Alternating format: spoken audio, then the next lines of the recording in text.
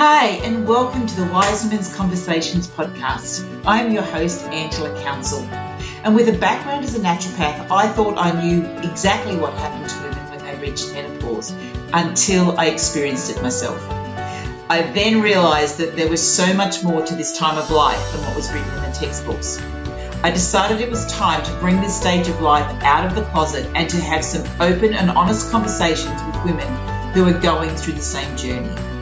Wise Women's Conversation has been created to share information and experiences from other wise women in our community. Sit back and listen to the wise women speak. Hi there, it's Angela here, and I'm back again for the next video in the menopause series that I'm making.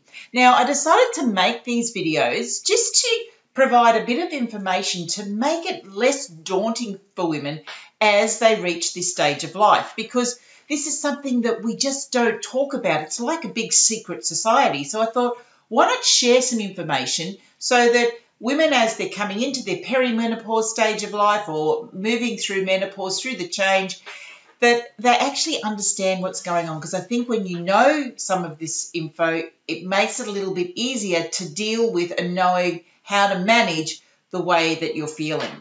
So in this video, I'm going to talk about hormones and the different hormones and how they change and what the impact of these changing hormones can have on your physical health. The very first hormone that I want to talk to you about is progesterone. Now, progesterone is generally the first hormone that starts to shift because progesterone is actually produced by the egg when we ovulate. So when the egg is released from the ovary, then it releases some progesterone, because progesterone is actually the hormone that continues to support the egg and then the embryo if it happens to get fertilized. Now, as you ovulate less and you have less eggs coming out, progesterone starts to come down. And the role of progesterone is really not only does it support an embryo as it grows in the first 3 months of pregnancy, what it does, it gives us a sense of calmness. And for any women who have been pregnant, if you can remember, the first 3 months you actually had a sense of calmness. And it's this hormone has quite sedative effects and it promotes restful sleep. It's also an anti-anxiety hormone. So when we start to get lower levels of this hormone, then we start to see that we get a few issues that might come up. And these can be things like problems sleeping, anxiety, a sense of not being calm at all. The other things that can occur is you can start feeling breast swelling and tenderness, mood swings, fuzzy thinking, irritability, fluid retention, bloating, and weight gain. Now, you might think, well, some of those symptoms sound very, very familiar. And they do, because they're also symptoms that many people associate with PMS, because it's not unusual for women to actually have low progesterone levels. It's actually very, very common. So these symptoms that are coming up don't just happen as you're in this perimenopause stage of life, but they can seem to be worse due to the state of our adrenal glands. I'm going to explain that shortly, the role the adrenal glands play. The next hormone that starts to shift after progesterone is actually surprisingly testosterone.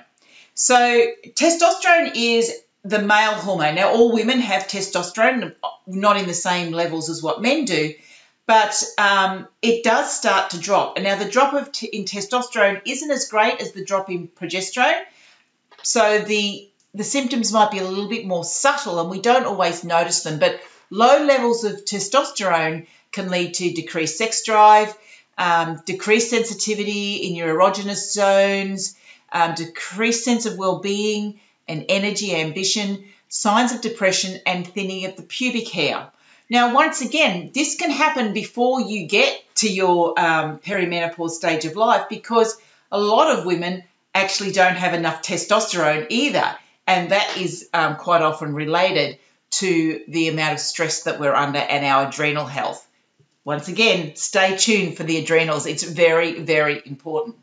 So while progesterone and testosterone are starting to drop, initially the estrogen levels actually stay relatively high.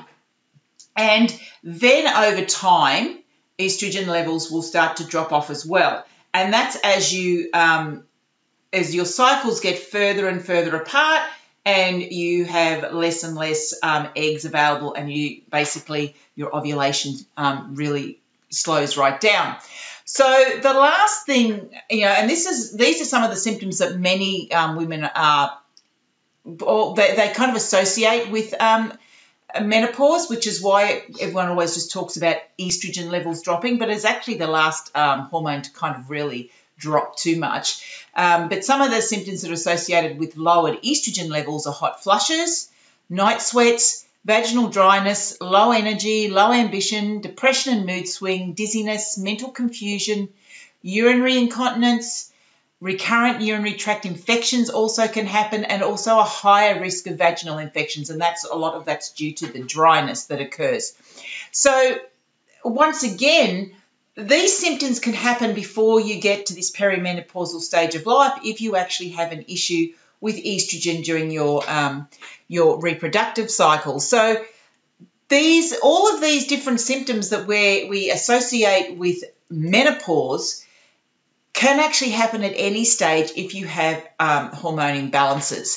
But the key to most of these different, whether or not you experience these symptoms and how severe they are, is not really to do with estrogen, progesterone, or testosterone. It's more to do with your adrenal hormones. Next video, I'm going to come back and I'm going to talk to you all about the adrenal glands and the role that they play in whether or not you can breeze through menopause or whether or not you're probably going to struggle, and the reason why many women these days truly struggle. So stay tuned for the next video, because I'm going to share with you the thing that most people aren't talking about when it comes to hormones and menopause. I'll be back soon. From my heart to yours, infinite love and gratitude. Bye. Did you enjoy listening to that episode of Wise Women's Conversation? Please let me know what you thought by leaving a comment on the Marga Woman Project webpage, or by leaving a review on iTunes or wherever it is that you're listening to this episode. You can always continue this Wise Women's Conversation in our private Facebook group, which is called Marga Woman Project. All you need to do is search for Marga Woman Project, MAGA Woman Project in Facebook. Request to join by answering the questions, and then you can chat to more wise women. Remember, you are a wise woman. I want to thank you for listening today, and until next time, from my heart to yours, infinite love and gratitude. Bye for now.